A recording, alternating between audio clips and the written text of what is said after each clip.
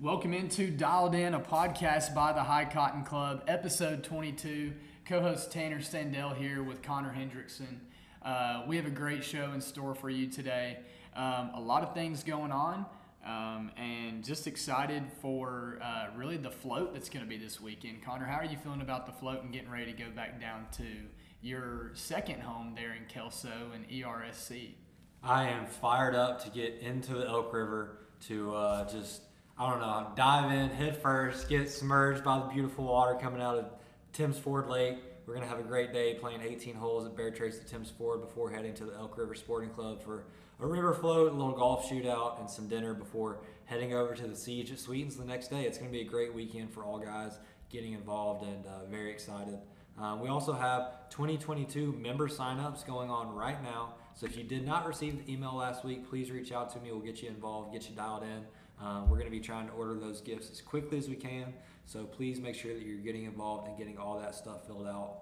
All merch from the 2022 season has now been sent out unless you're coming to the float this weekend.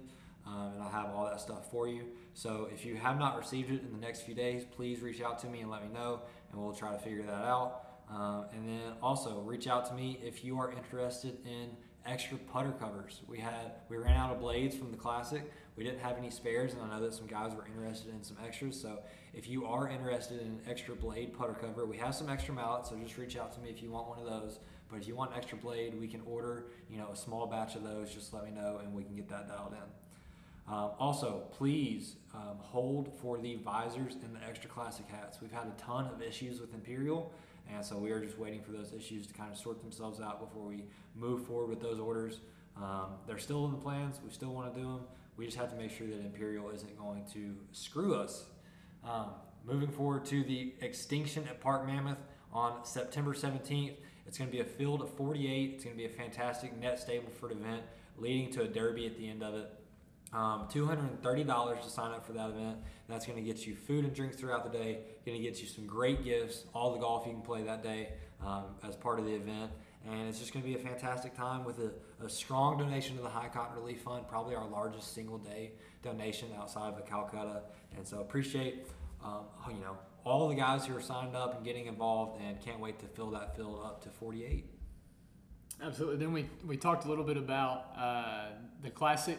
The fourth edition of the Classic today gave you some accounts on a couple of the matches, talked about where some of the groups are currently standing, and really just a lot of, I feel like each Classic just continues to get better. And so make sure you tune in just to hear about what we have going on in the fourth edition of the Classic. And then we got into some Q&A and, of course, our life advice. So we hope you enjoyed the show today. And thank you for letting us keep you dialed. Run that intro. Rich, some guys like it quiet, some guys like it loud. This is... the gator needs to look like he needs some exercise. I don't know.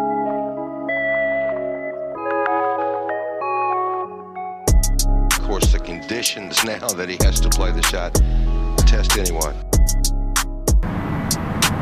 Straight up. Oh, yeah, look at this, Peter. Look at this shot. Look at this. Might go in. Might go in. It is in. Oh, he's running after it. He ran after it. He got there before the ball did.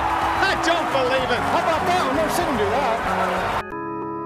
You knew he would. You knew he would. Oh, my goodness.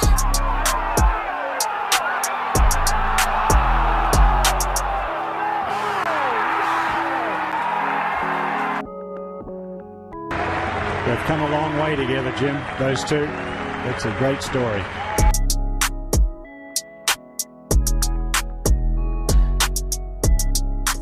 And welcome into episode 22 of Dialed In, a podcast by the High Cotton Club. Connor Hendrickson here. And joining in is Tanner Sandel. Another beautiful day here in Middle Tennessee. We are so thankful for this better fall weather. Break from the summer heat, and we are getting into just prime time golf season. Feels like football outside. Tobacco's still smoking every time I head out the road, and it's just a great time to be here in Middle Tennessee. Easily the best time of year. anytime it feels like that I've played recently, it's felt phenomenal outside, and I just want to keep those vibes going. Well, we have a lot going on, as always, with the High Cotton Club. Our first roundup of the 2023 season is this coming Friday, so that's why we're recording a little early this week here on Tuesday. But the float on Friday down at Tim's Ford, and then headed over to the Elk River Ranch, the home of High Cotton. It's going to be a great day, and very excited to get. It's a small group down there, but it's going to be a great group nonetheless, and excited to have everybody together. We have pairings and tee times dialed in, so we want to run through that, kind of preview the event. We're going to be starting things off at 8:40 on Friday morning with some announcements. Everybody should be getting there around 8:15, 8:30 to check in, and we'll have a little bit of breakfast for them before we tee off at 9 o'clock with a 4-ball. We had a randomized 4-ball, and it's a little bit of a modified 4-ball. Both players are going to hit their drive, pick the best drive, and then play their own ball in from there, kind of like a shamble. So Wes Stamey playing as a 9, and Pierce Behringer, a new member, playing as an 11. We have both of them teeing off at 9 o'clock with Steven, I don't know how to say your name. I apologize. And I don't even know how to say your last name either, Ice Noble. But I know your refuge name is Iceman, so I can say that. So Iceman, appreciate you coming all the way from Texas to be part of our High Cotton Club event.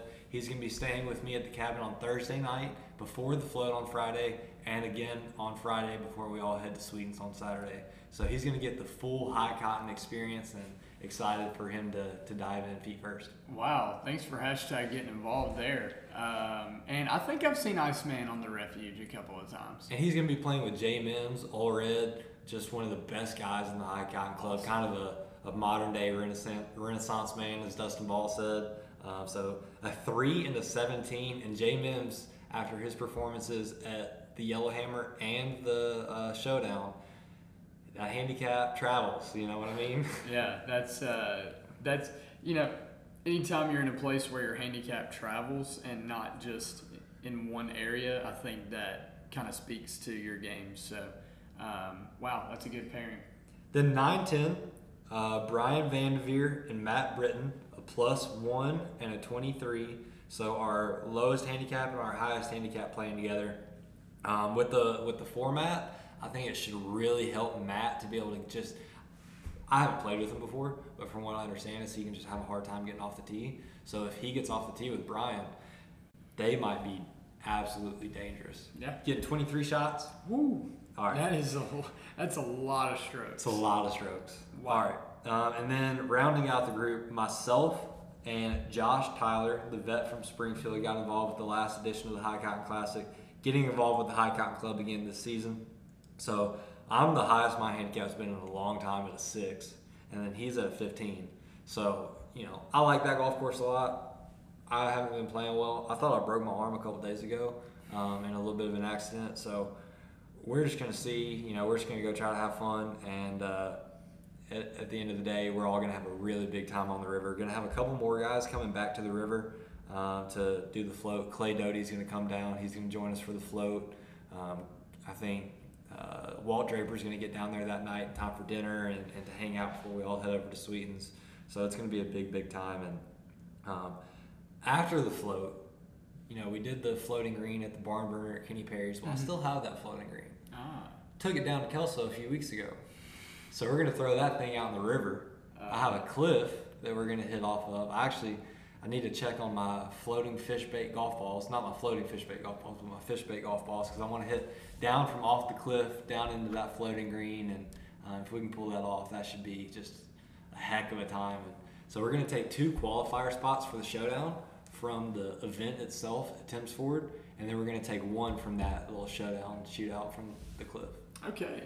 Well, I tell you what, for those of you, I think I may be one of maybe the only guys in the club that has been to ERCC or SC, Sporting Club. The Elk River Sporting Club, baby. Elk River Sporting Club. But I know that everyone that's going there will truly be in for a treat.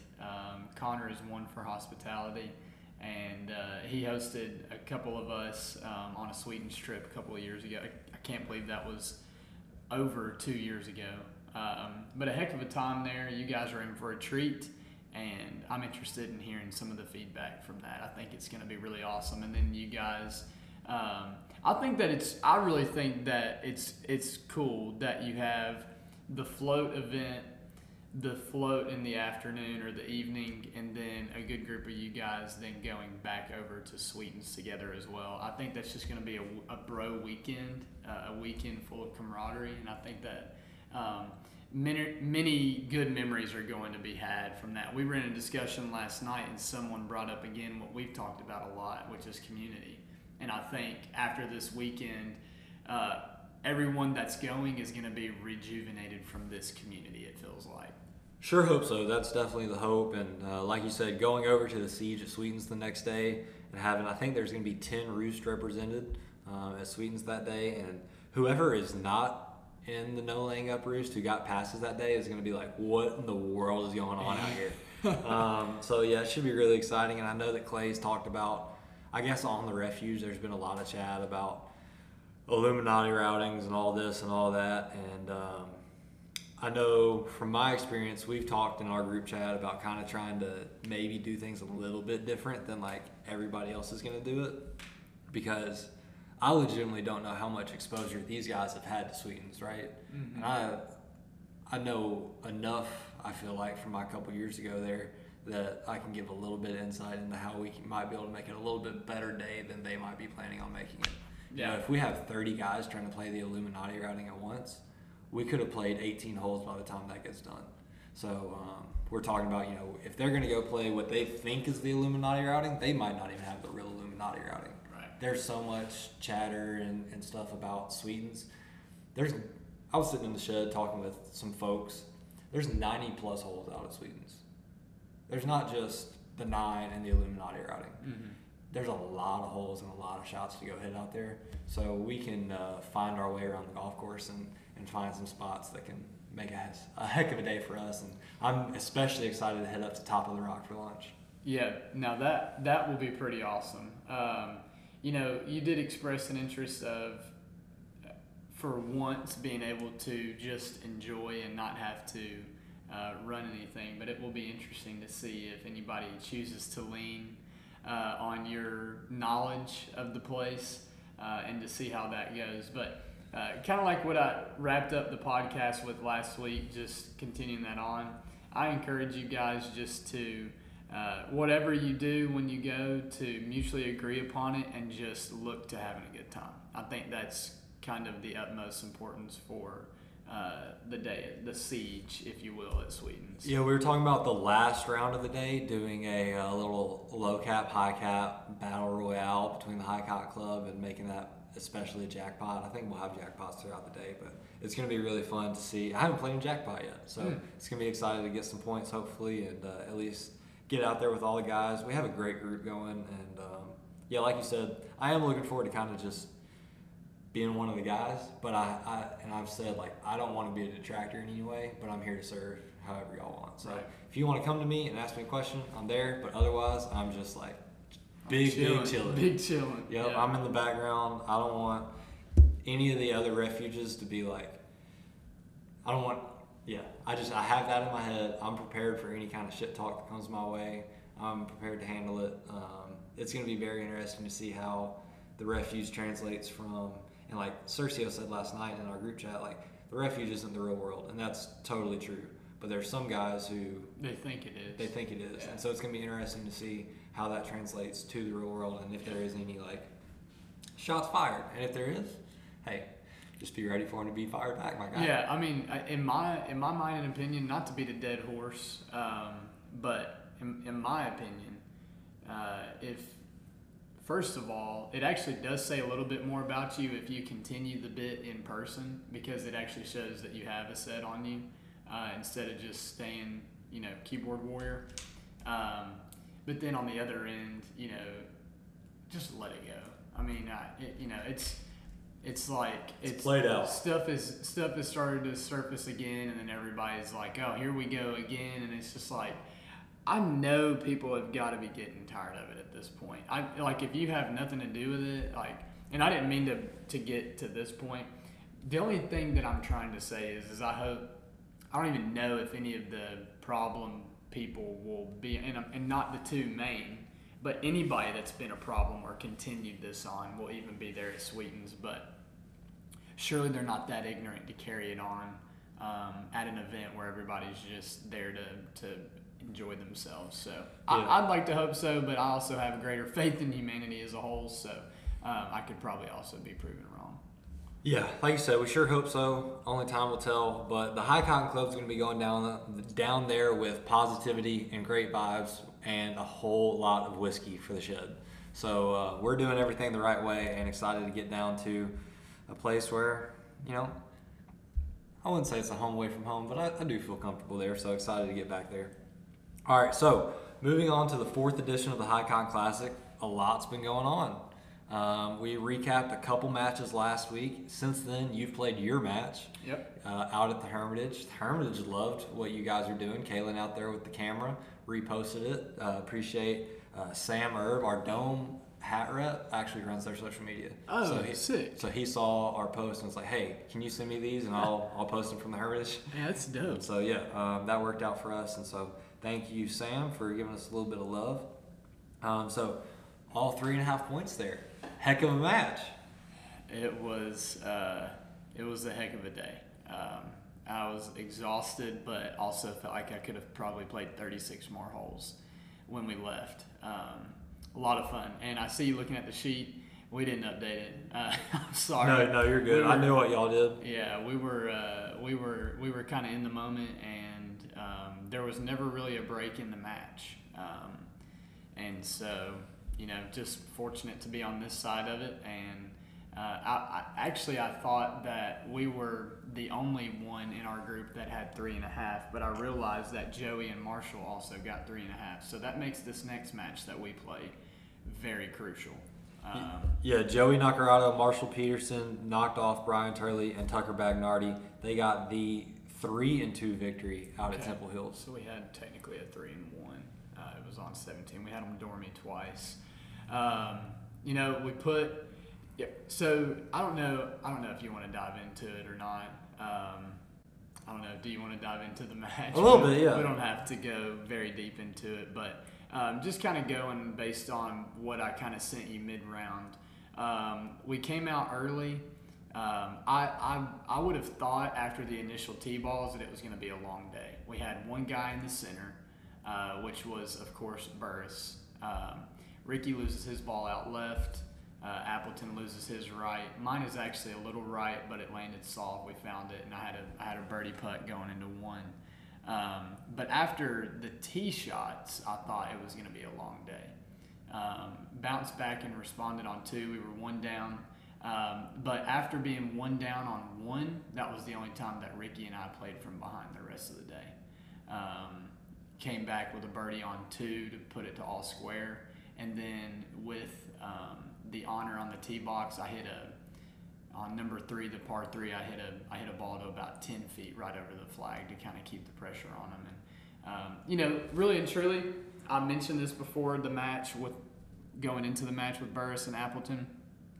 I knew that I was going to have to be in a position to where we kept pressure on Burris and made him play to his full potential the entire day. He answered the bell a lot. I could think of at one point we were 2 up on the front. We were 2 up through 6. Burris bounces back with a birdie on 7 and 8 to put him right back in it, where I made bogey and par on those holes. And then we had a good no blood on 9. I had a 2 putt on 9 that kind of kept us in it. So we turned at all square. And then Ricky decided he was ready to play golf. We've talked about this a lot, so I'm not throwing him under the bus by any means, but Ricky was a little absent on the front. Fired a little 10-over spot on the front 9, so that was tough to deal with. But Ricky decided he was ready to play after breaking a 9-iron on 9. So you did text me and said you want to hear the story. Yep. I'll give it to you in short. So we've got on 9. We've got Appleton hitting his approach just off the fairway on the right. Can't really remember where it went. I think he may have missed it, and it was in those that tall grass that was kind of where the fairway goes down and then the green kind of goes back up. So he was in the tall grass down there. I went next, hitting my approach. Actually, no, I'm sorry. Before I hit my approach, I hear whoosh from the left side down. There's like two ripples just off the fairway over on the left. So I hear like this noise, and all of us kind of look. It sounds like a cart backfired. So all of us kind of look over there, and I can hear Ricky talking to himself. And so you're like, whatever. So I was like, okay, I can't focus on that. Got to go back to the process. So get my yardage, pull my club. I'm just thinking Burris is in a great place. We're all square at the moment. Keep the pressure on Burris. Make him hit it tight and make a putt. So I was just trying to put a ball in the middle of the green. That's what I did. I threw a ball in the middle of the green. I was actually on the top shelf, but still around the middle. Gave myself at least a chance for a lag.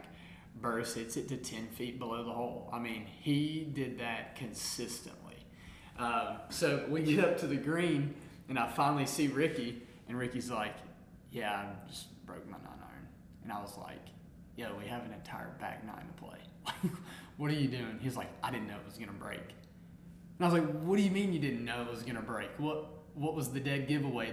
The multiple bangs on your bag? That's what it was he was hitting his bag so hard that he bent the shaft in his 9-iron. I know he was frustrated because that was the culmination of the previous 8 holes. And so it was just, I could see that he was frustrated. Basically looked at him after that. I looked him dead in his eyes and I said, it's time to puke and rally. And that's exactly what he did. So we went up there. I hit a little lag down there. Burris concedes my par putt because it was about a foot. And then he didn't make his birdie putt, so he conceded it. So we turned and went to the back. Ricky birdies the first 2 holes on the back. Puts us right back into it. So now we reclaim our 2-up lead. Couple of no bloods there on 11 and 12 and 13 actually, and then we go into no blood on 14 actually. So with several no bloods in a row, and then so we get to 15 again. Now we know we're in a place. We're 2 up. Time's running out for them. Keep the pressure on Burris. That's all we kept saying to each other was keep the pressure on Burris. So Appleton kind of loses his ball out to the right. Me, Ricky, Burris hit it in the exact same spot on that green on the par 3. All of us have about a 30-foot putt. So Burris goes first. His breaks hard. So now he's got like 3 or 4 feet for his would-be par. Ricky, having almost the exact same line and seeing Burris's, he gets aggressive because he knows that I have a lag of my own and runs the thing in the hole from 30 to 35 feet. And then he just looks at me and winks. Like, and I'm over there, I hadn't even putted yet, and I'm just like, oh my gosh, we are dormy now. Like, we have them dormy now. And so we go to 16. That wink is hard. Oh my gosh, it was incredible. So we go to 16, and we know best tee balls of the day right now. And both of us absolutely stripe our drives. I think Appleton loses his. Burris is right there around where Ricky and I are. So we hit our shots. Again, we just want to be middle of the green to force him to hit a good shot. What does Burris do? He responds with a 10-footer, right? So we lag him up there. Just a dog. I mean, all day. Like, all day. It was great to watch. And I'll tell you, Burris would probably say he didn't have his best, but he was responding when he needed to respond. So he concedes both of our par putts because we're up there probably 2 feet. And then makes the 10-footer coming back down the hill to extend the match. I mean, you know, the thing is, I was watching him on the practice screen. I was watching him putt, and he was making them from 15 feet, and I was like, oh my gosh, like, we could not consider him out of the hole the entire day. And what Appleton said in the group was true. He was burning edges or leaving them just short the entire day. It was a true rub of the green situation, to be honest. After a rain delay, he had a couple that stopped one more rotation from going in. Water kept it. I mean, I'm serious. Yeah. Water keeping it so it's tough. So we go into 17. Burris just won 16. He has the honor. Cuts the corner. He's got 20 yards from the green. We're like, all right, Burris is ready to go. I think Appleton loses his kind of over on the left. Ricky, hey, we got to respond. Ricky stripes his drive. I hit mine right. I mean, I'm talking about probably a yard behind Burris, maybe 2 yards. So we go up there. The best feeling of the entire day outside of the putt that Ricky hit on 15 was the wedge that Ricky hit on 17. Ricky throws the wedge up to a foot. I know he's going to make it because he did start the putt on the back nine. Ricky shot a 33 net 30 on the back. That was huge. I went 36-36. And so not a bad day there, but so Ricky hits it to a foot. It felt amazing, and so it freed me up to hit really the best shot I could have possibly hit for the entire day. I told my wife on the drive up from the tee box to the approach that I was going to hole out for eagle to end the match, and I almost did that. I hit it to about 3 inches, and so we went up there. They kind of knew it was over, tapped it in, took our hats off. Heck of a day. I was exhausted. Kept it classy while we were there. Obviously, we would never, over celebrate. But gosh, when we asked them if they wanted to finish, they were both in a hurry. They needed to get back. Appleton had a heck of a drive. Yeah. He's had a sick family, so that was the tough part of getting it scheduled. So once they left, we played 18 by ourselves, and then really kind of relished in the moment. I think I called you from there, and Ricky and I were pretty excited from there. But it was just one match. That's it. It was a big match, but it was just one match, and still have a lot of work to do, and some tough opponents still left to be played. But you got the monkey off your back. You got the win, and now you will face Joey Nacarado and Marshall Peterson. I know you were talking about trying to get in touch with them.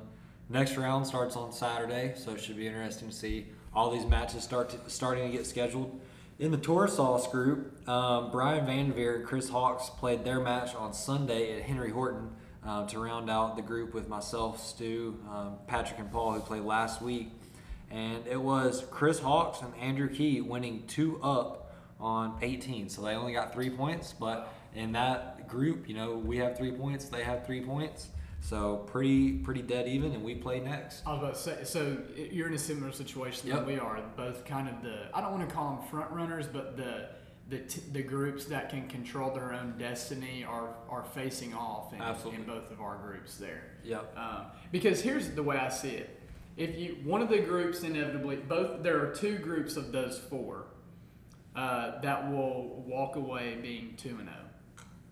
Depending on how those matches go and how the points distribute, there's going to have to be a lot to happen for the 2-0 group to not move on.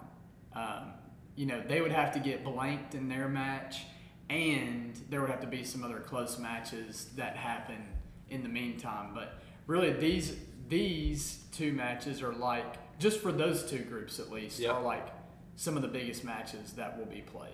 Yeah, if you win this match and you go 2-0, you are in the driver's seat heading into the 3rd round of group play, and there's no doubt about it. Andrew, Chris, John, and I are looking at Old Hickory for our match next week. Wow. So proper venue for a big-time match, and we'll see if we can't get that dialed in. In the Wild World of Golf group, the Doris brothers, big statement. 3.5 points over Eric and Phelps. I think we talked about that last week. Just a huge win. Dan Puzo and Alex Munoz with 3.5 points over Dean Connolly and James Donnelly. I believe they won that match on 16. Okay. So 3.5 there. Yeah, they're playing good golf. And then we have Sam Roten and Jay Roten facing off against Austin Gervais and Jacob Beers. Jay and Sam won that match 2-1, I believe, and so they get all 3.5 points there. 2 up on 18. 2 up on 18. Okay, so only 3 points there. Yeah. Okay, so I need to make a correction there, but sounds like Beers had a heck of a day and fought as hard as he could against a couple. I heard Sam's not been playing the best. Do you have the scores? What you're looking at? I don't have their scores. All I have is a little bit of a loose. Gervais told me that Beers came out and absolutely golfed his ball. I think he had 5 straight birdies. My goodness. Yeah, that was my thoughts as well. I mean, the thing is, I didn't even react when he said it because I was just like, yeah, it's Beers. Yeah. I've seen it firsthand, unfortunately. So he said he did everything that he could possibly do. to win the match. Well, good on him. I was surprised to see because the Rotens were down in Chattanooga for a golf trip, so they made it all the way back to Nashville to play that round in the afternoon. And congratulations to them on the win. But some sharks might be smelling blood in the water with the Rotens. Beers had a heck of a day, but maybe they're feeling a little vulnerable. So who's got them next? I'll pull that up in a second. Last match to be played in the first stage is Peyton Falk and Josh Butterfield and Walt Draper and Curtis Breedle. That match is set to be played, I believe, tomorrow on Wednesday at Country Hills. So, okay. Country Hills, that's a interesting match play destination. Yeah, not ideal by any means, but it is what it is. This is Falk and Butterfield. Yep. Okay. Yeah. Well, I think that's kind of where they prefer to play. Yeah, they're both members there, so obviously where they prefer to play, and it'll be interesting to see if what happens there. It'll just be very interesting to see, and I doubt that anybody else takes them at Country Hills if they pull off the win tomorrow. So you asked about the next stage. We talked about your match. Brian Turley, Tucker Bagnardi will face Josh Appleton and Brandon Burris. Still a big match, by the way. Yeah, absolutely. Because there's points to be had. Whoever wins there has a chance heading into the third stage. Yeah. Whoever loses does not have a chance. They're pretty much eliminated. Yeah. And then Brian Vanderveer, Tommy Pelto facing Paul MacArthur and Patrick Patton. We mentioned my match. Dan Puzo, Alex Munoz versus Eric and Feltz. The Dorises versus Connolly and Donnelly. Gervais and Beers versus Falk and Butterfield. Rotens versus Draper and Breedle. And then that wraps up that second stage. So are the Rotens going to be given a lot of strokes in that Draper and Breedle match? So in this match in particular, let's see. The Rotens are at a 1 and a 5, and Draper and Breedle are both at a 6. Okay. So they're only going to be getting one shot off Jay. That's tough.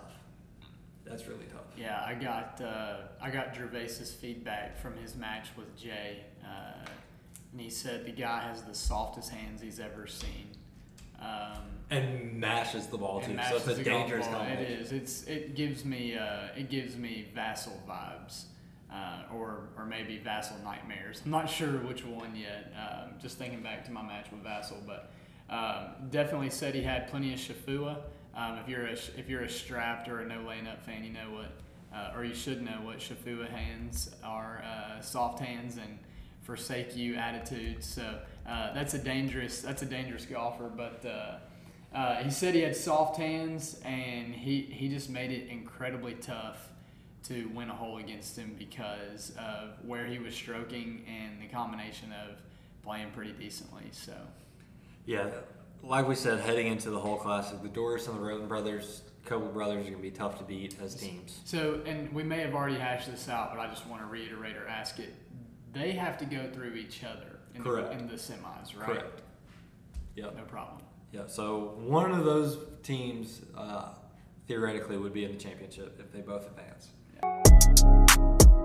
Brief word from the great folks, the Rudder at Anchor High Marina. The Patton family is always taking care of us with the High Cotton Club, and they can take care of you, your friends, your family, whoever you want to go get some food and drinks with. The Rudder at Anchor High Marina on Old Hickory Lake is the great place to do it. Open 6 days a week, Tuesday through Sunday at 11 a.m. with happy hour Tuesday through Friday, 2 to 6. It's definitely a place that you want to take, like I said, either your friends, your family. You can find them at 126 River Road in Hendersonville, Tennessee. Call them up at 615-348-0129. Open 11 to 11 Tuesday through Thursday, 11 to midnight Friday through Saturday, and again 11 to 11 on Sunday. So check them out. Good food, good drinks, great folks, and tell them the High Cotton Club sent you. All right, moving on to our question and answer segment. Thank you to Stu and Mace for dropping some questions for us. Stu has several questions. We'll get to Mace real quick. Not a question. He just said that he's pumped for the member. The Gallop at Grassland's not a question, just hyped.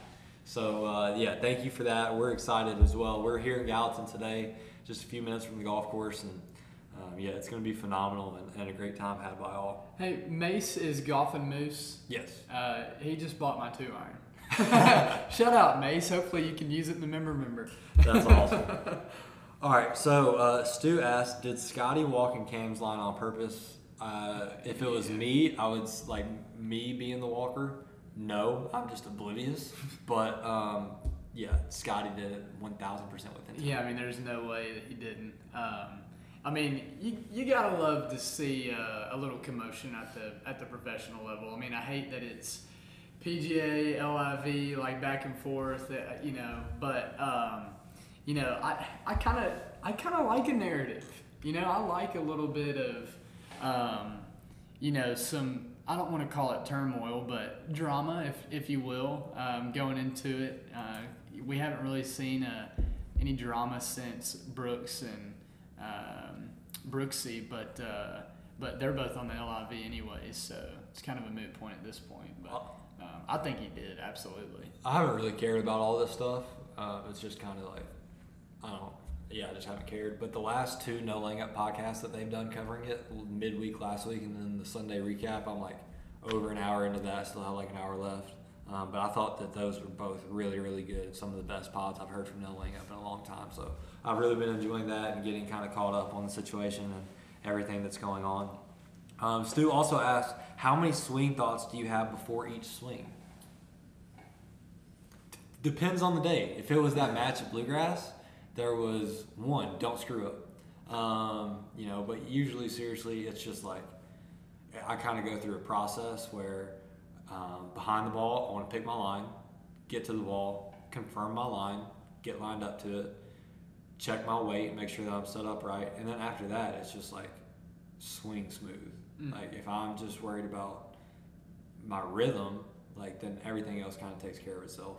There's times where I need to bring in some other swing thought, like take it away to the inside or something like that, or just like my swing thought in Knoxville was just get lined up to the target through the ball. You know, I feel like a lot of times I can either not commit to making the full swing and I just kind of shut down, or I overswing. And now as a lefty, I have my torso and my belt lined up 30 yards right at my target because I tried to overswing through the golf ball and now I pulled it. And so trying to find that balance has really been kind of my struggle lately, I guess. And you can see where my rounds have been playing really well in Knoxville and then 88 at Bluegrass last week. It's just like whatever's going to happen. Yeah, I think for me, I think I'm pretty limited on the thoughts. I think a lot of it happens truly pre-shot, maybe even before the club is picked. I think that's a part of my process. Is I've put a lot of work into knowing my yardages, knowing what type of shot that I want to hit in which situation, and so typically it just takes me a moment to understand the situation that I'm in, kind of get a mini game plan in my mind of what I want to do before I pick the club. But by the time I physically pick the club that I'm going to hit and take it out of my bag, I rely solely on what I've worked towards. I kind of let the shot be.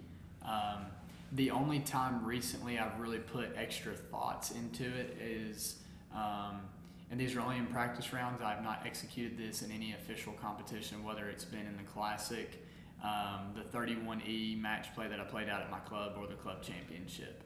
But in practice rounds only, hitting a draw from the fairway, a right to left swing for me, which I do not do. But I've started to do more often, and I'm really interested to see if I can start really hitting a draw on command when I need to, what continues to happen with my game, because it feels good. Yeah, that'd be huge for you. It feels really good being able to not only do it, but to execute it. So that's really the only time, because I have to remind myself to release. That's the main thing. But outside of that, I've already picked my line.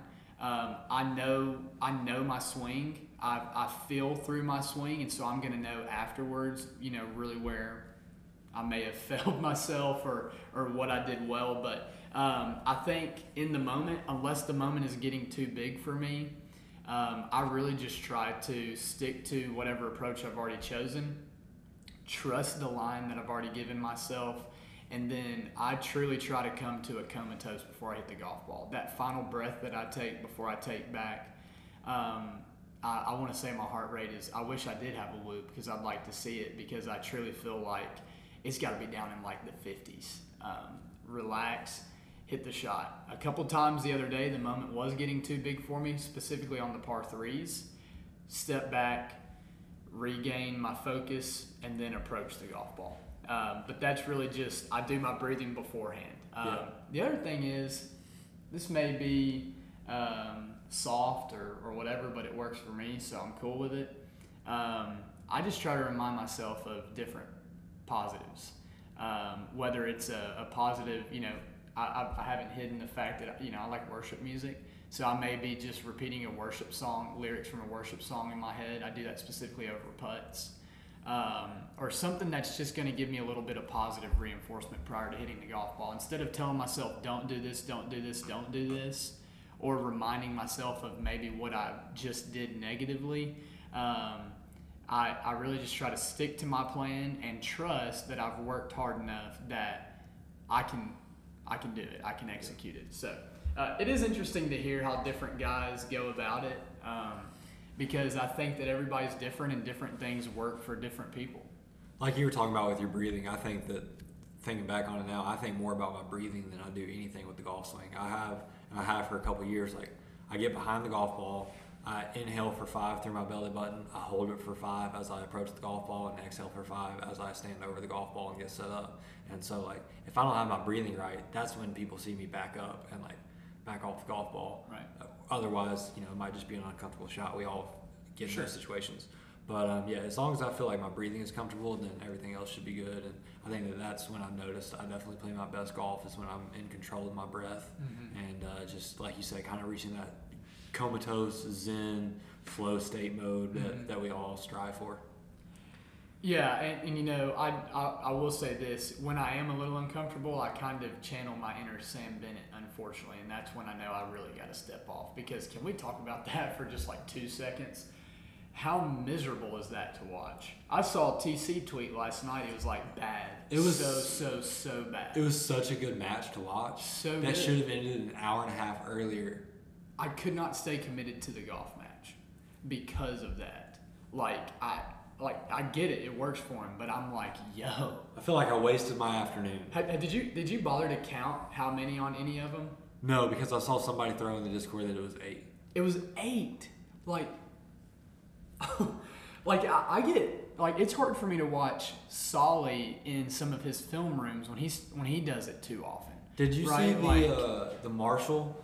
That they usually hold up the signs that are like, be quiet. They started doing it halfway through, like after four regrets, because they got tired of holding the thing up. Their arms were falling asleep. Golly, man. So I tuned in midway through the semi. And that was the first shot I was watching, was a drive he was hitting.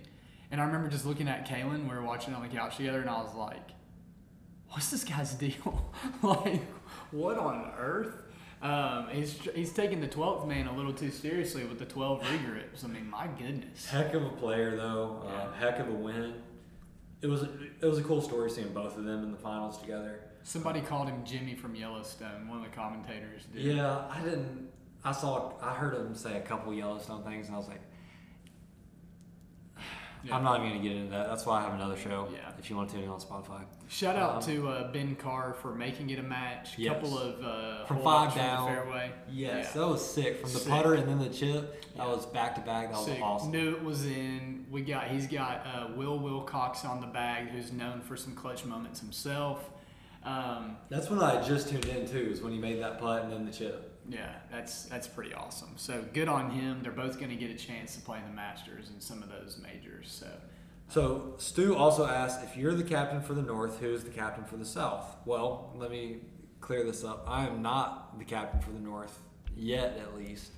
So how we're picking this is I still need to go through and figure out who is actually going to represent the North and the South after all of our dropouts from the High Cotton Cup. And for those of you who don't know, you qualified through the 3rd edition of the High Cotton Classic. So if we have some dropouts, I got to go through where they dropped out and fill those spots.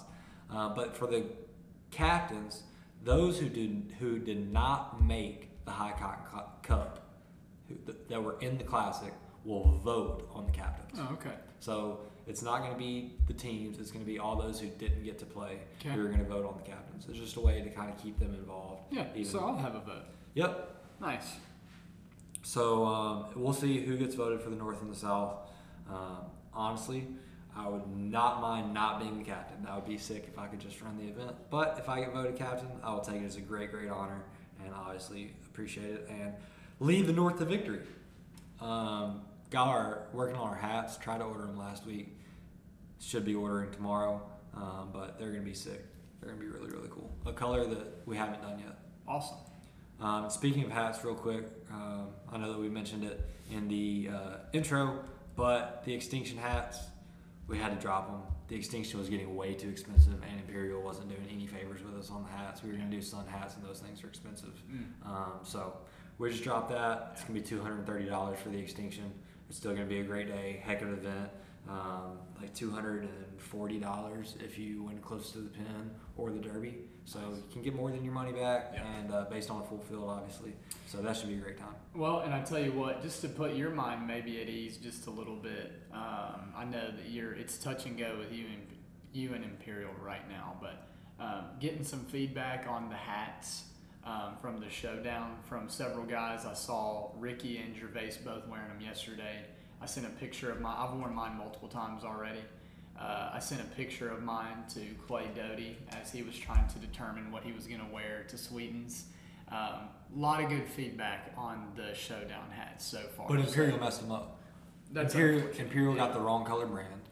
Imperial messed up the Classic hat. So what was the brand supposed to be? Because I don't mind you know the that way like, it is, but what was it supposed to be? You know that like green blue in the Gunslinger? It was supposed to be that color. Oh, they missed it that bad. Yeah. It's black and yellow. Yeah. Wow. Well, the reason that this whole thing took so long is they completely color washed the logo and ran them through like that. So they took all the color away from it and they just made it tan and black.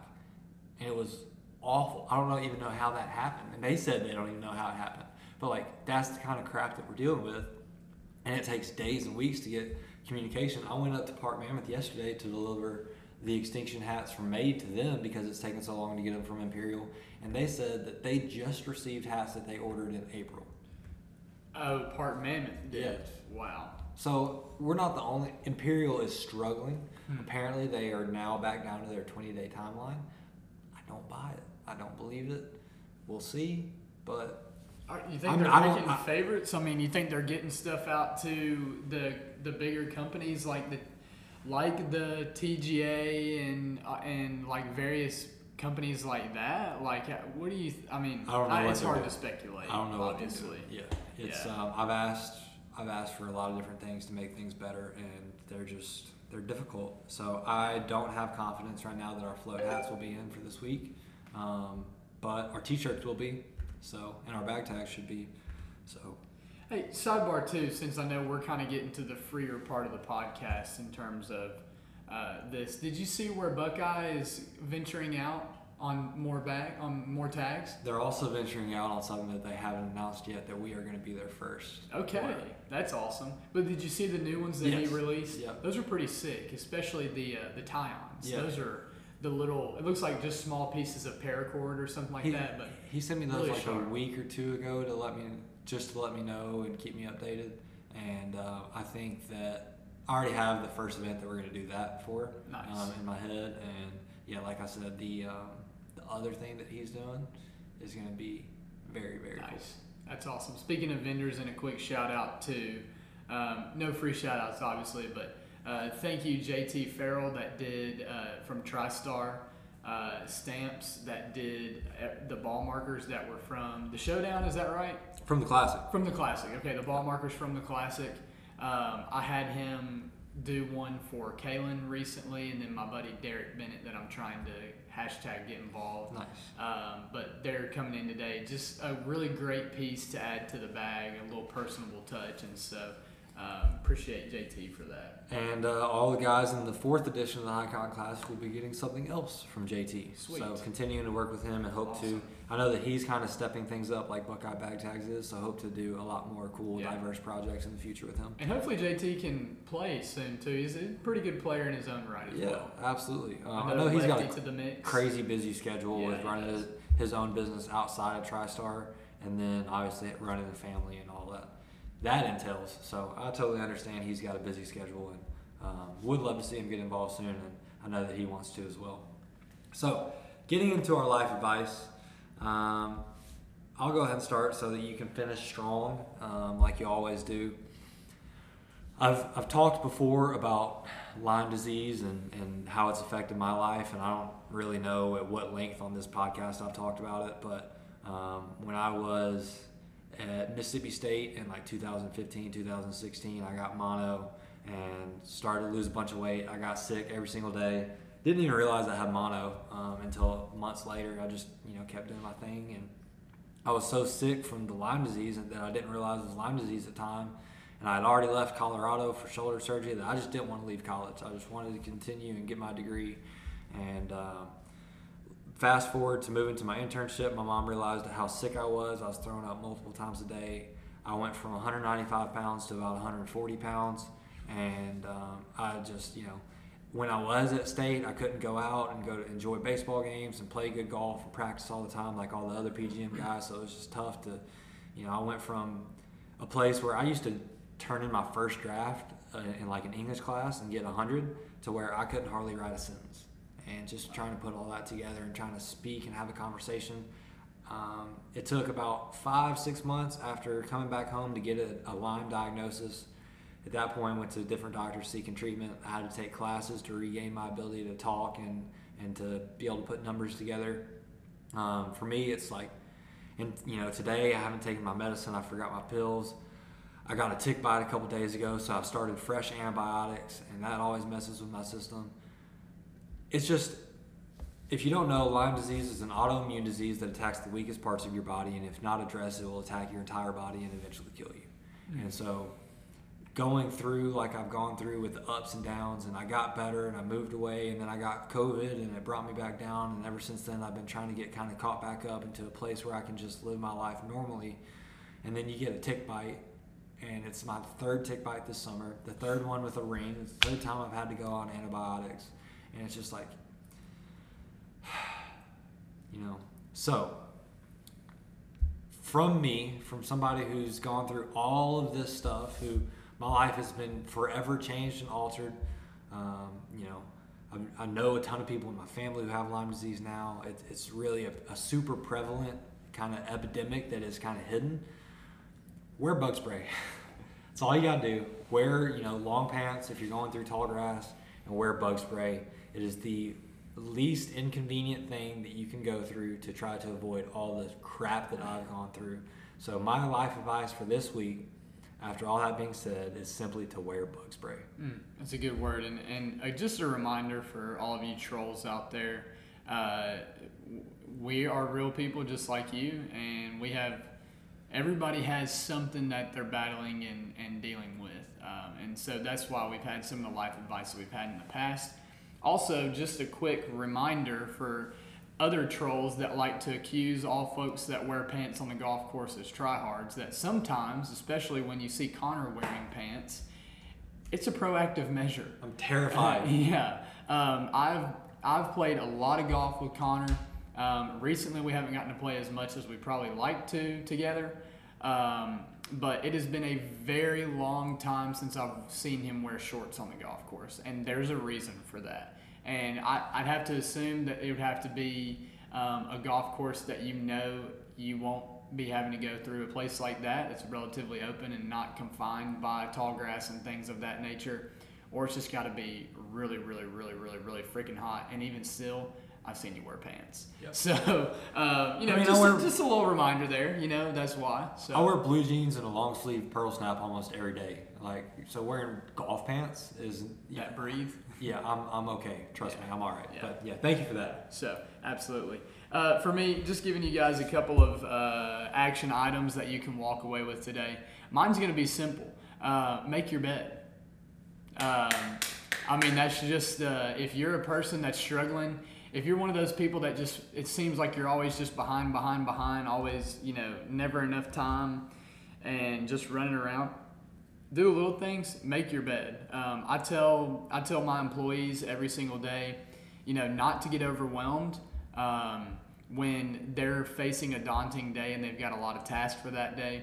Knock out some of the easy ones that they can do quickly and easily, those tasks, so they can get some momentum going. If you're a person that it seems like you've got a long day in front of you on many days at a time, start the day by making your bed. If you're able to start the day by making your bed, now you've got some momentum going. You're able to check off something productive on your list. You already get a little bit of that productive feel in your system, and you'd be amazed at how that changes your day. And I'm going to kind of add a part 2 to my life advice today, because this was something that was mentioned to us on Sunday. Also, if you're kind of in that place where you're in a rut, whatever, I want to challenge you actually for my life advice this week for the next 7 days.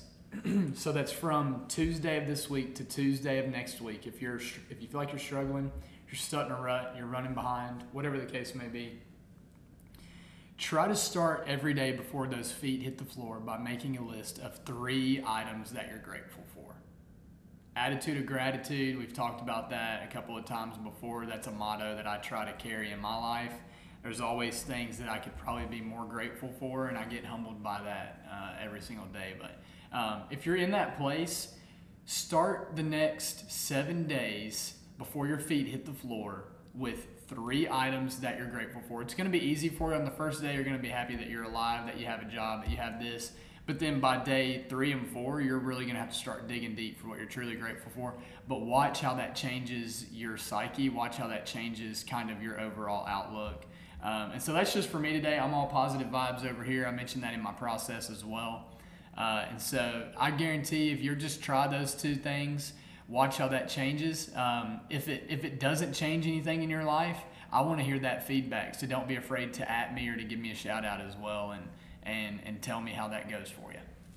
Great word as always, and a great way to end episode 22 of Dialed In, a podcast by the High Cotton Club. Thank you all so much for listening, and until next time, we'll keep you dialed.